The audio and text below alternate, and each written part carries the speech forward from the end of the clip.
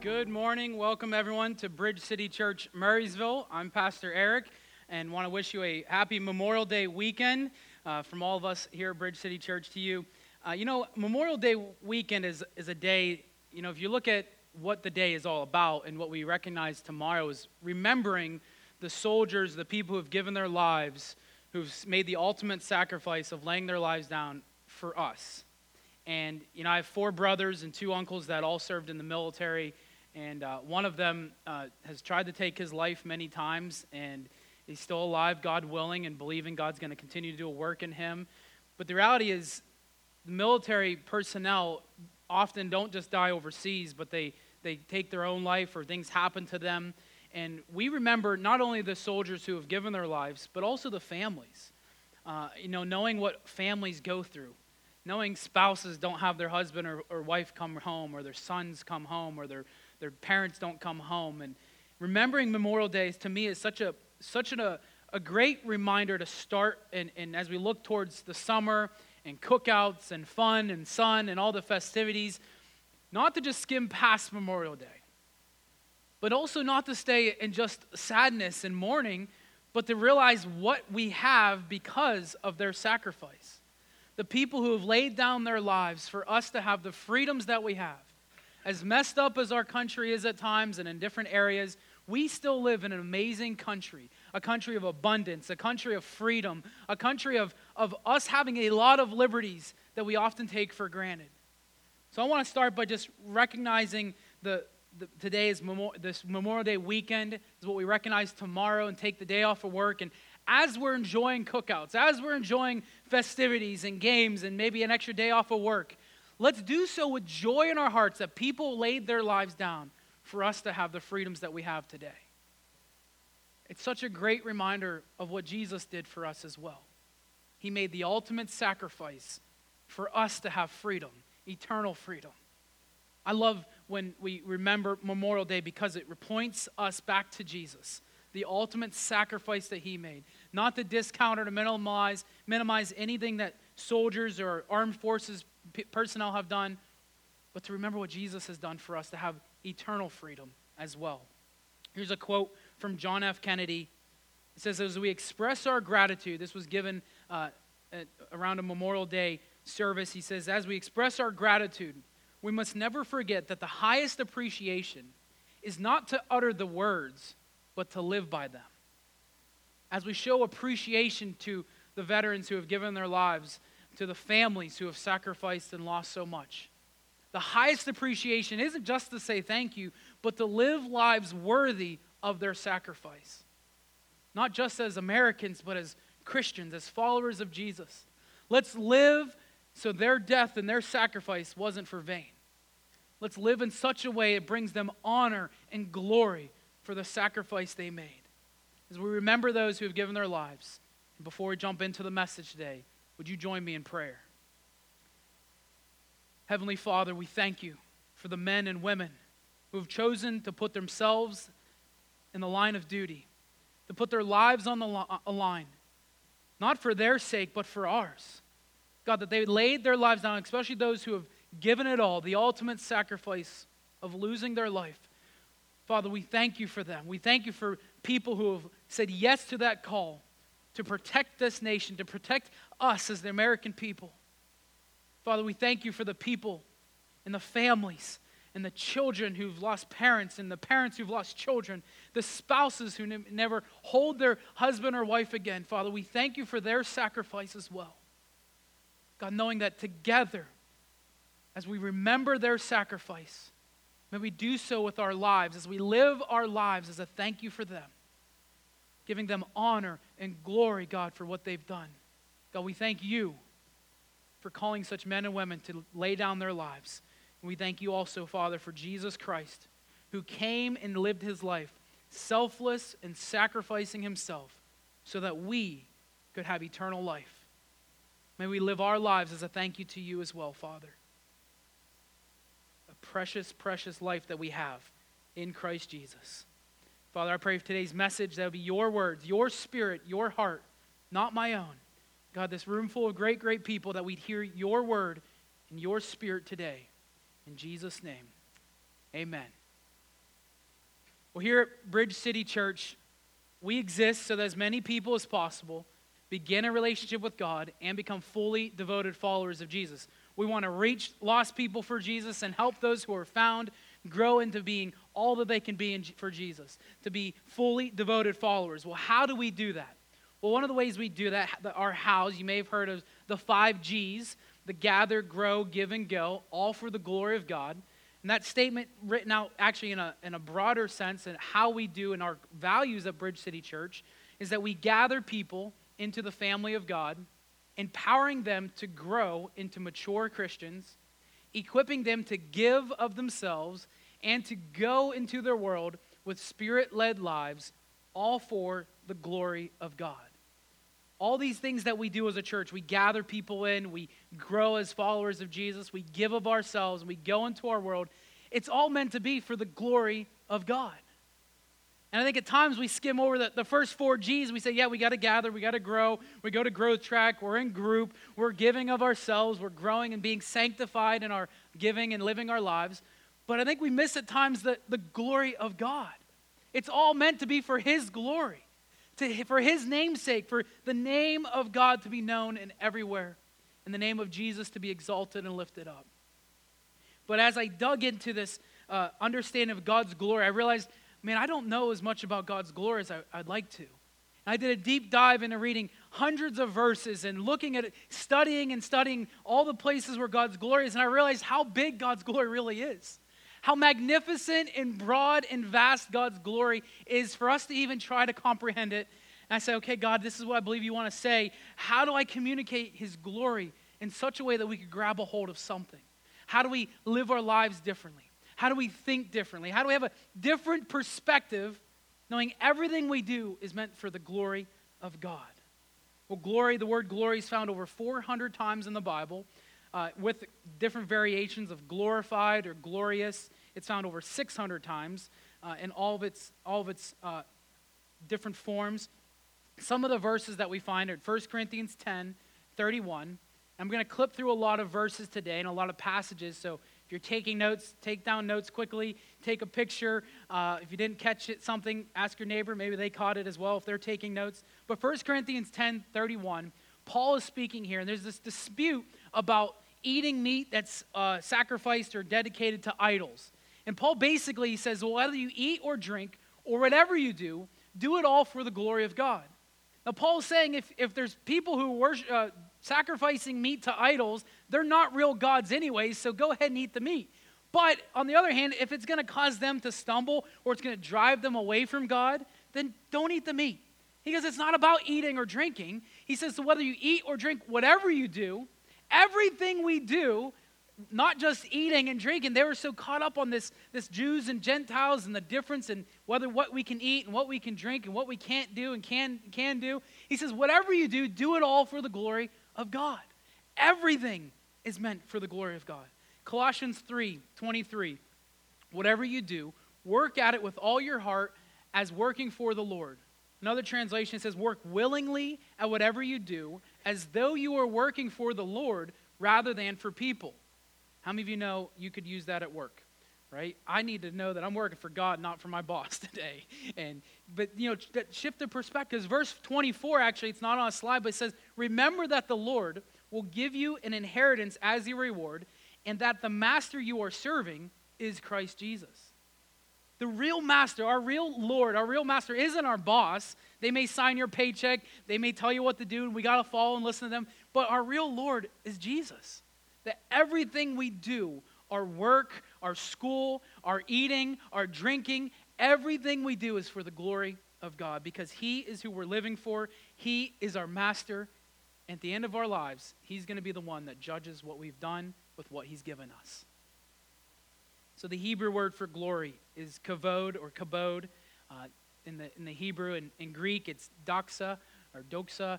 I'm sure I'm pronouncing that incorrectly, but which means praise, grandeur, honor, importance, weight, or heaviness. This word glory has such an encompassing definition. Actually, if you Google it or look up definition, you'll find all kinds of different definitions of what glory really is. But we go to Scripture, we look at Strong's 35:19. It talks about the importance and the weight that comes with the glory of God.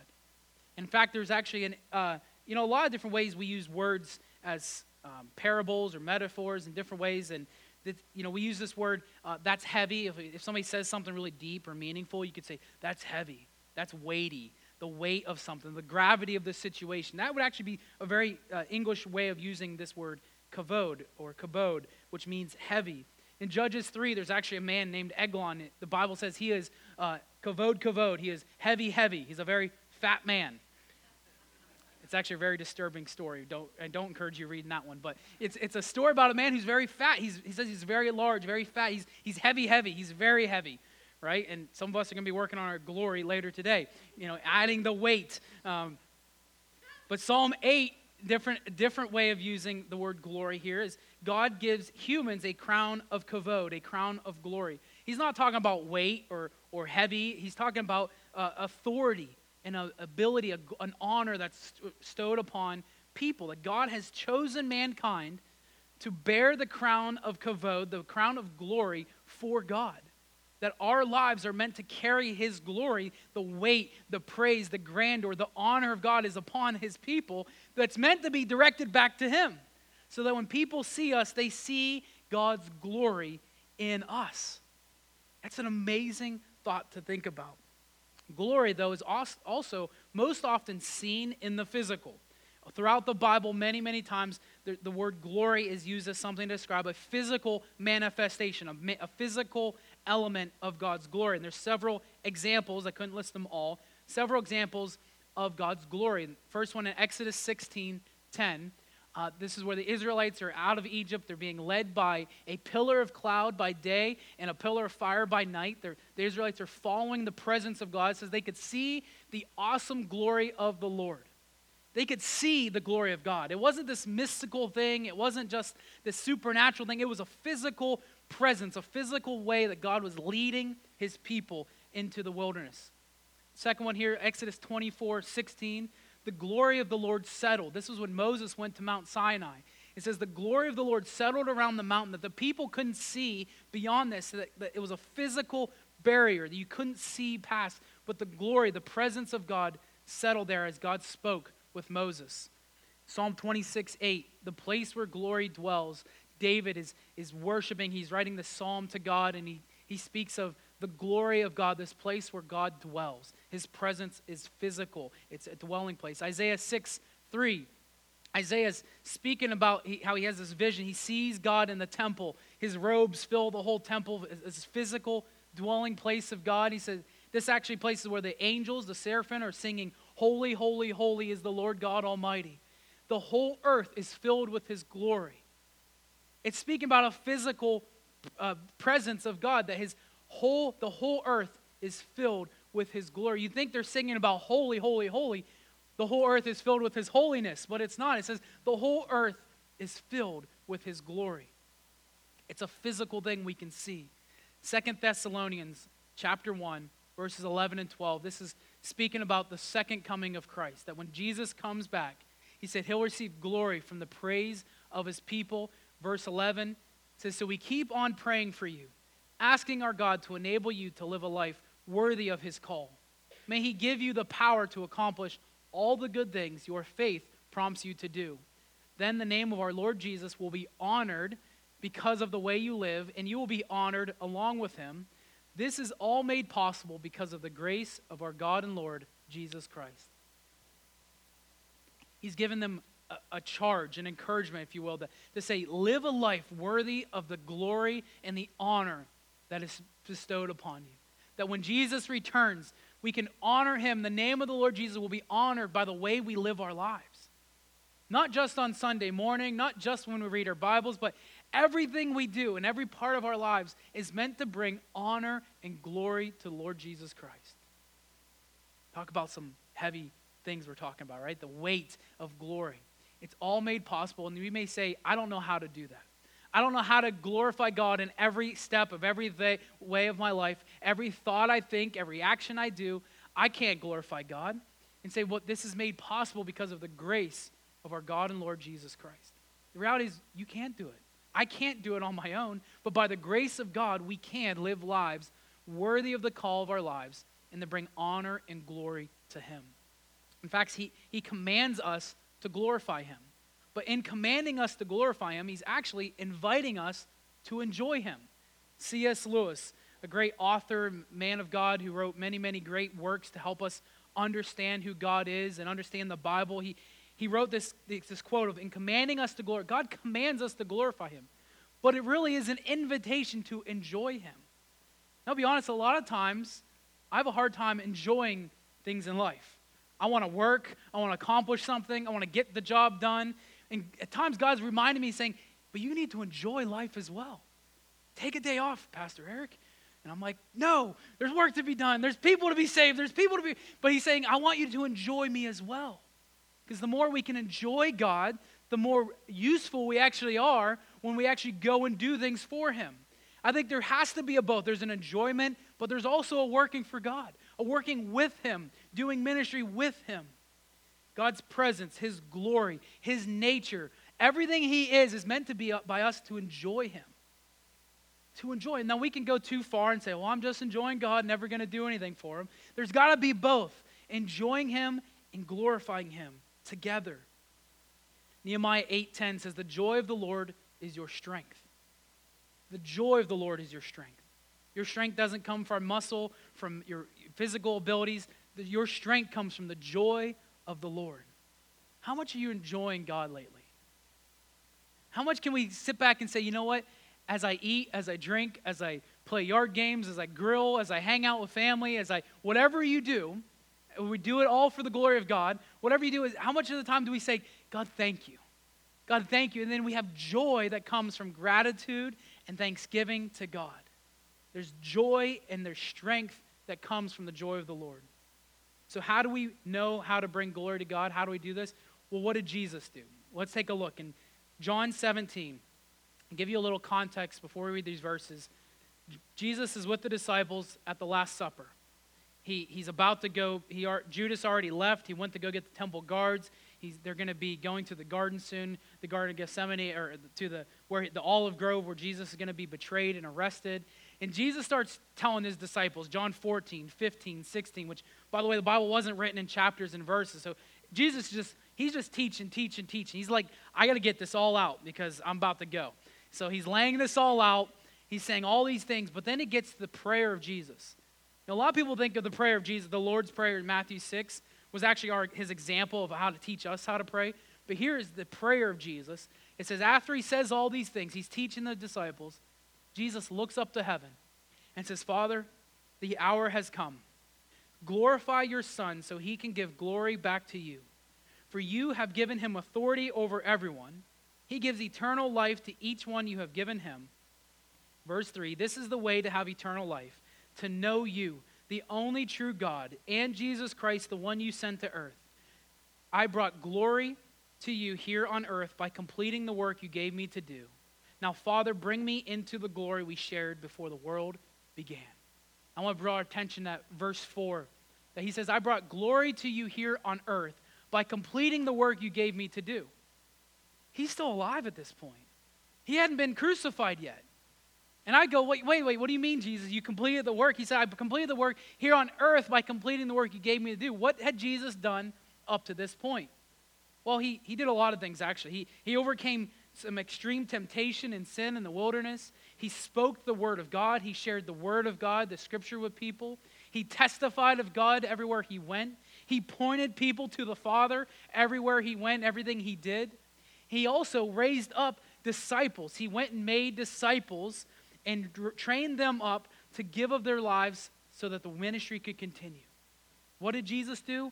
He gathered people into the family of God. He made converts. He invited people to follow him. He had them baptized. They began to follow him and live for him. He began to help them grow into mature Christians. These men that were fishermen and tax collectors and these guys that really didn't have much going for them in the eyes of ministry, but Jesus grew them into mature followers of Jesus, of himself. Then he trained them, he equipped them to give of themselves, to live lives giving and sacrificing themselves. By the way, 11 of the 12 were all killed for their faith. That they gave of themselves, laid their lives down. And he sent them to go into the world, all for the glory of God. You know, the 5 Gs, we didn't come up with it. We got it from Jesus. To gather, to grow, to give, and to go. Jesus was doing this. We as a church just follow his example. To gather people, to grow people, to equip them to give of themselves, and then send them out into the world, all for the glory of God. So how do we give glory in all that we do? There's 3 ways, just simply to try to wrap our heads around practically how do we give God glory in all we do. The first one here is with praise, with worship, and thanksgiving. Psalm 34:3 says, let us exalt him together. For God is so great, let's exalt his name together. Psalm 63, again, praising God together. There's a togetherness that comes with this. Romans 15:6, these verses all about thanking God that together we'd have one voice, praising God, lifting up his voice, lifting up our voices to worship him. We bring God glory by worshiping him, by praising him. Not just on Sunday morning for 20 minutes or so, but in every day of our lives, we can wake up and say, God, thank you for another day to live. God, thank you for another day to serve you, to serve your people. God, thank you for my family. God, thank you for my legs. Thank you for my eyesight. God, thank you for all this stuff that we have in this life. We can praise him and worship him and thank him each and every day. Second thing we can do is when we obey and follow him. John 14, I couldn't pick a few verses. I just had the whole chapter. John 14, John 15, Luke 10. They says, do everything to love the Lord your God with all your heart, mind, soul, and spirit. That everything we do, every part of our being is to obey and follow Jesus. It says, as we obey him, if we truly love him and obey him, then we give glory to God the Father. When we obey and follow him, he gives us the plan to follow. All we have to do is say yes to him and to obey and follow his plan. When we direct others to him, we praise him, we worship him, we obey and follow him, and then we direct others to him. See, as Christians, we're as followers of Jesus, I believe everything we've been given, we're supposed to be giving away.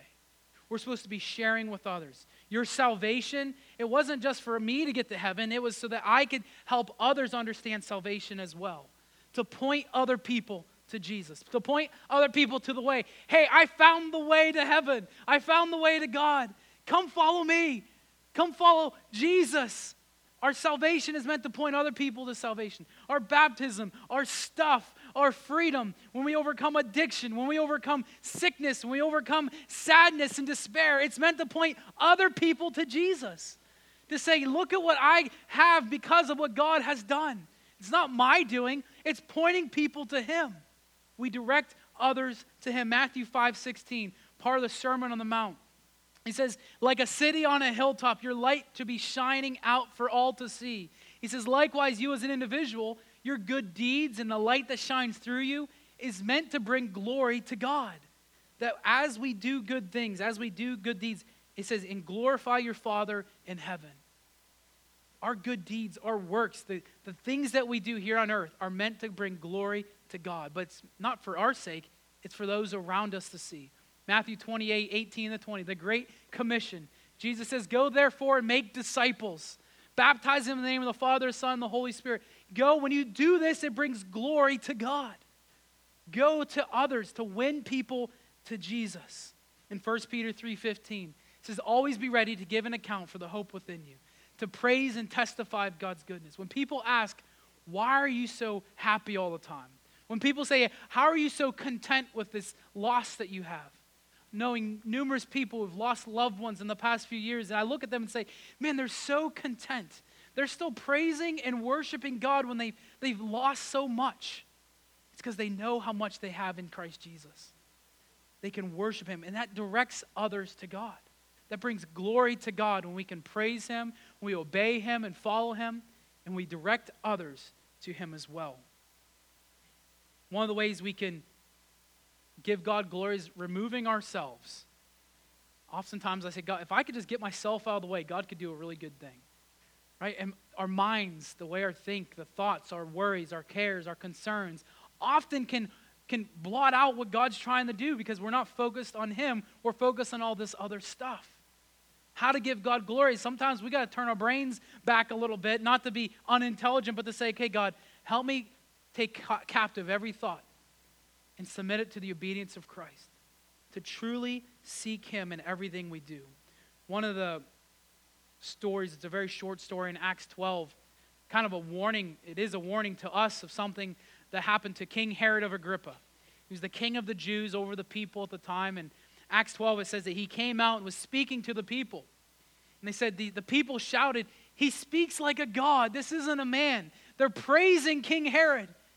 And King Herod, it says in verse 23, it says, "Instantly an angel of the Lord struck Herod with a sickness because he accepted the people's worship instead of giving glory to God." He accepted the worship that was due to God. King Agrippa, he welcomed me. He didn't say, no.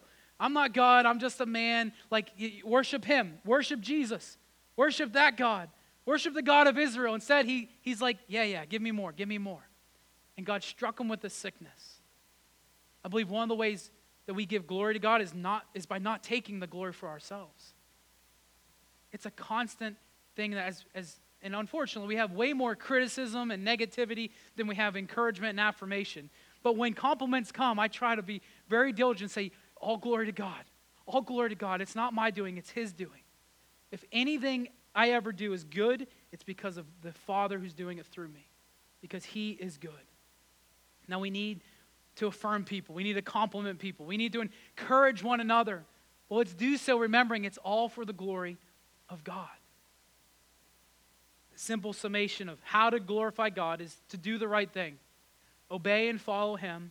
And one of the best ways that I know to help us practically, how do we do the right thing? How do we know what the right thing to do is? Well, in John chapter 15, as I mentioned, we obey and follow him. Jesus is given this illustration of a vine and branches. And he says that he is the vine. He says, apart from me, apart from Jesus, you can't produce anything good. He says, when you produce much fruit, you are my true disciples. This brings great glory to my Father. This whole section of passage in John 15, Jesus is saying, be attached, be connected to the vine. Be connected to the source.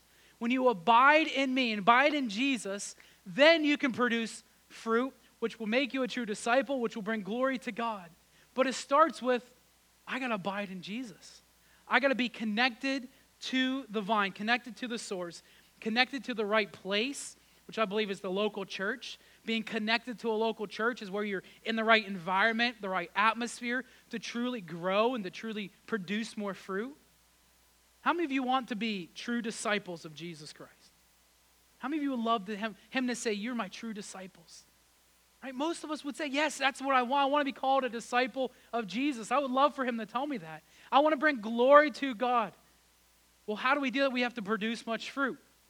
The best place, in my opinion, the best place, the absolute best place to produce much fruit is through the local church. You can produce fruit on your own. You can do things on your own. But man, when we come together with the gifts of the Holy Spirit, with the resources God's given us, with all the talents and abilities that we have collectively, so much more fruit is produced. So many more people's lives are changed and transformed for the gospel of Jesus.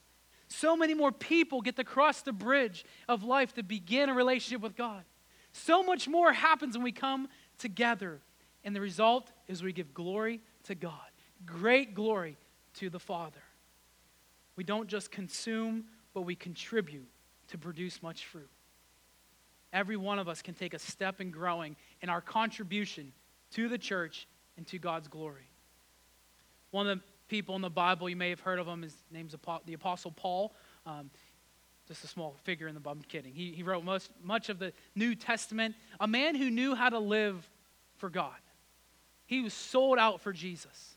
In fact, he was on the road to Damascus when he was going to persecute Christians, these followers of this new way, where it says Jesus appeared to him, and his eyes were blinded. He couldn't see, and he had scales over them.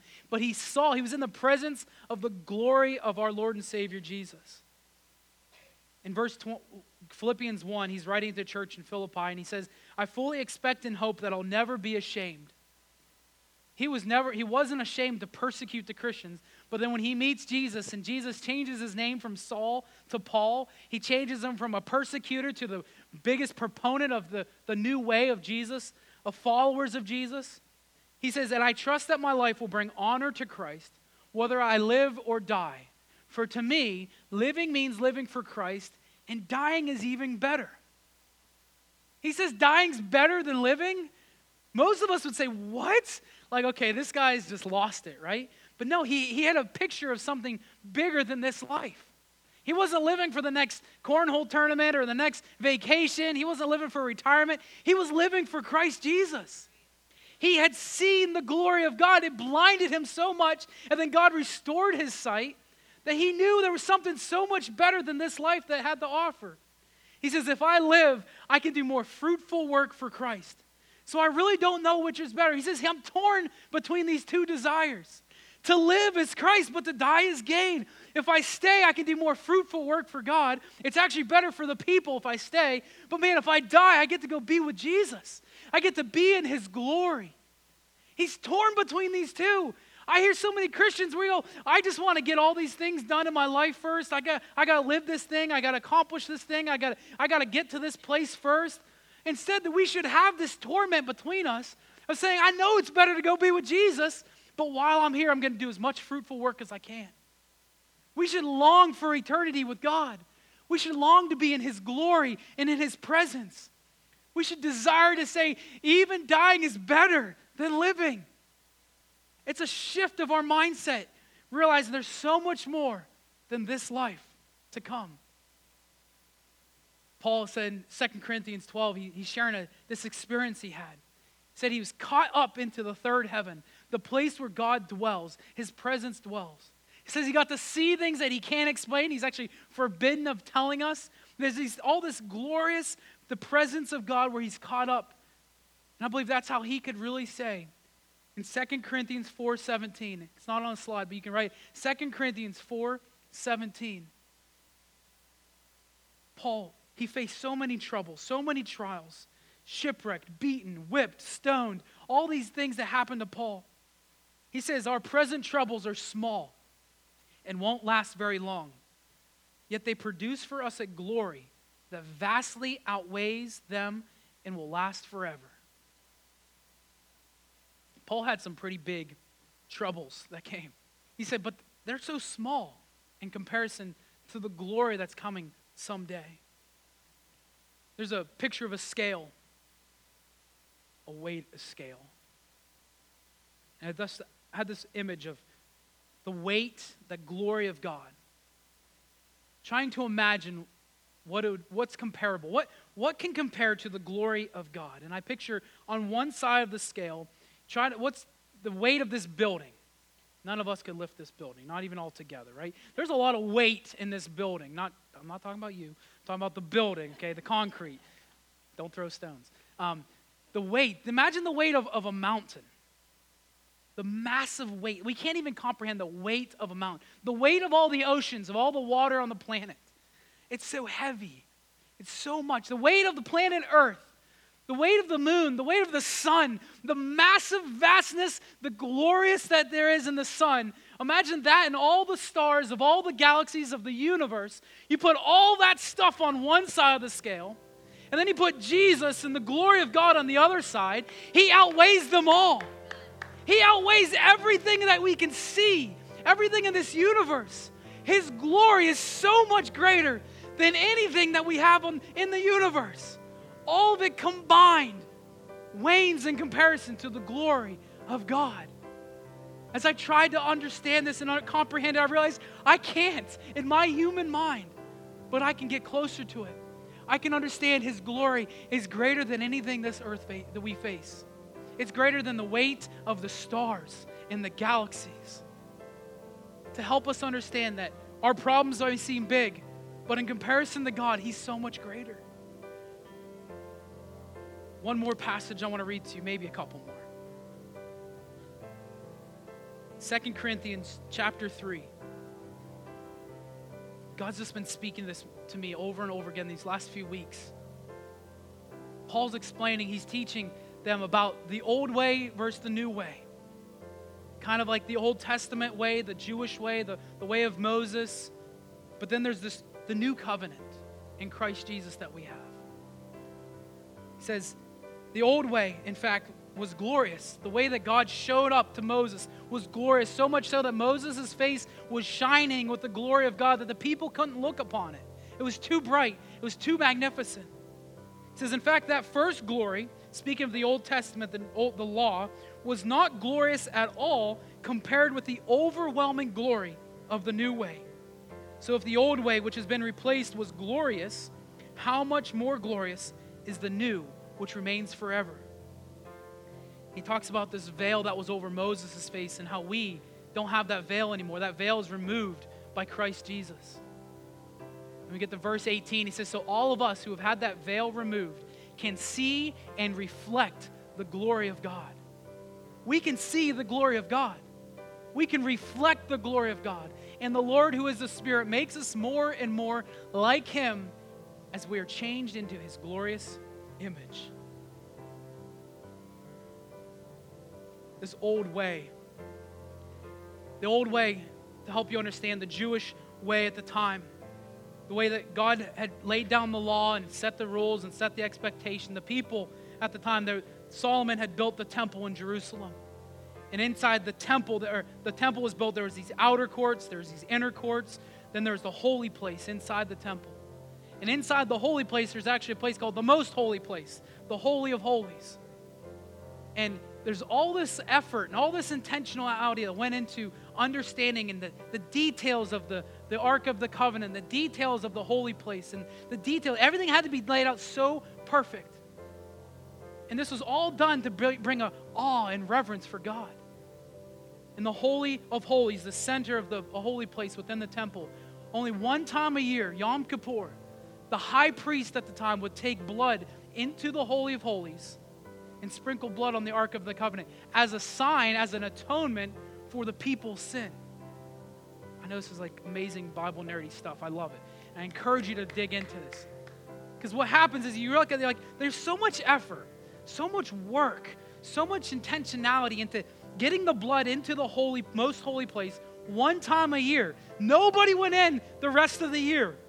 They even put bells on the robe of the high priest just in case he died while he's in there, and they tied a rope around him. They could drag his body out.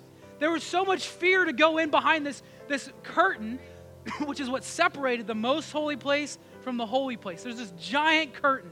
There's this, it's thick, it's heavy. There's so much detail into how it was woven together that this curtain separated people from where the presence of God was. The presence of God was at the Ark of the Covenant between the seraphim's wings. It was behind this curtain. And only one time a year was somebody allowed to go in to make atonement for our sins. But when Jesus Christ came and He died on the cross, at the very moment He died on the cross, and He gave His last breath, that veil was split in two. No man could split that veil in two. That veil that represented a barrier between us and God. We could not approach God on our own. We had to go through another man. We had to go through a priest. We had to go through somebody else. But in 1 Timothy 2, God says that there is only one mediator between God and man, and His name is Christ Jesus. That we don't have to go through a priest anymore. You don't have to come to me. You don't have to go through a pastor or a teacher or a preacher. You can go directly to God because Jesus split that veil in two. It says it was torn from top to bottom, that no man could rip it from bottom to top. It was split in two as a sign of us now with the glorious new way. We can come to God exactly how we are and allow Him to change and transform us into His glorious image. Would you please stand to your feet?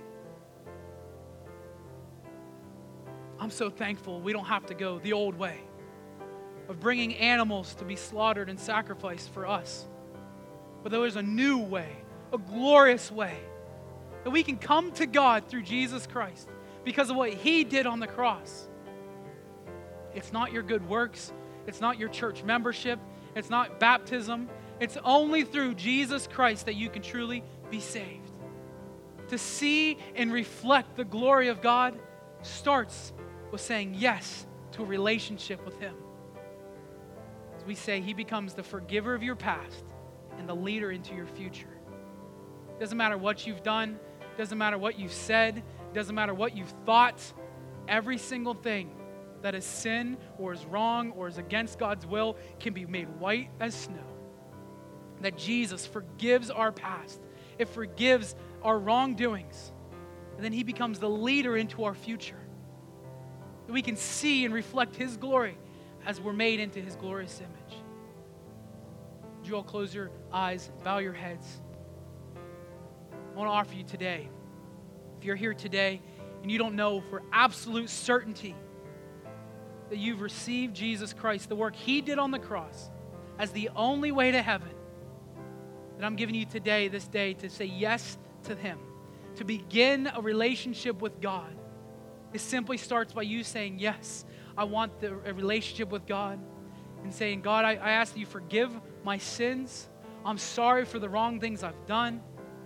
And God, I want to walk with you from this day forward. I want to do the right things. I want to obey and follow you as my Lord and Savior. If you're here today and you know that you need to get right with God, I offer you this moment just to slip up your hand and say, that's me. I need to get right with God. I need my sins forgiven. I want to walk with him from this day forward. Today could be the best day for the rest of your life. Anybody here at all, just slip up your hand. Thank you, Jesus. Thank you, Jesus. Anybody else? Don't miss this moment. Well, Heavenly Father, we pray right now, God. Those who've raised their hand, those who responded to you, Father, that they would say yes to that relationship with you. They'd say yes to knowing you, to diving into understanding your glory and how they can be a fully devoted follower of yours. And Father, I pray for every single person in this room, God, that we go out from this place different, God, with a heart of gratitude, of praise and of worship for your Son's sacrifice so that we could be free. God, we do thank you for those in the military and the armed forces who have laid down their lives. God, may we live our lives as a thank you to them. As we celebrate, as we gather, as we have fun this weekend and each and every day of our lives, may we not take that for granted, but to give them honor and glory. Father, we lift up your name, give you glory. Say, God, for everything we do, may we live for you to receive honor, praise, and glory. In Jesus' name, amen. Amen. Well, you can be seated. Jared, come on up. Amen. Amen. Can we give God a hand? That's awesome. Wonderful. I mean,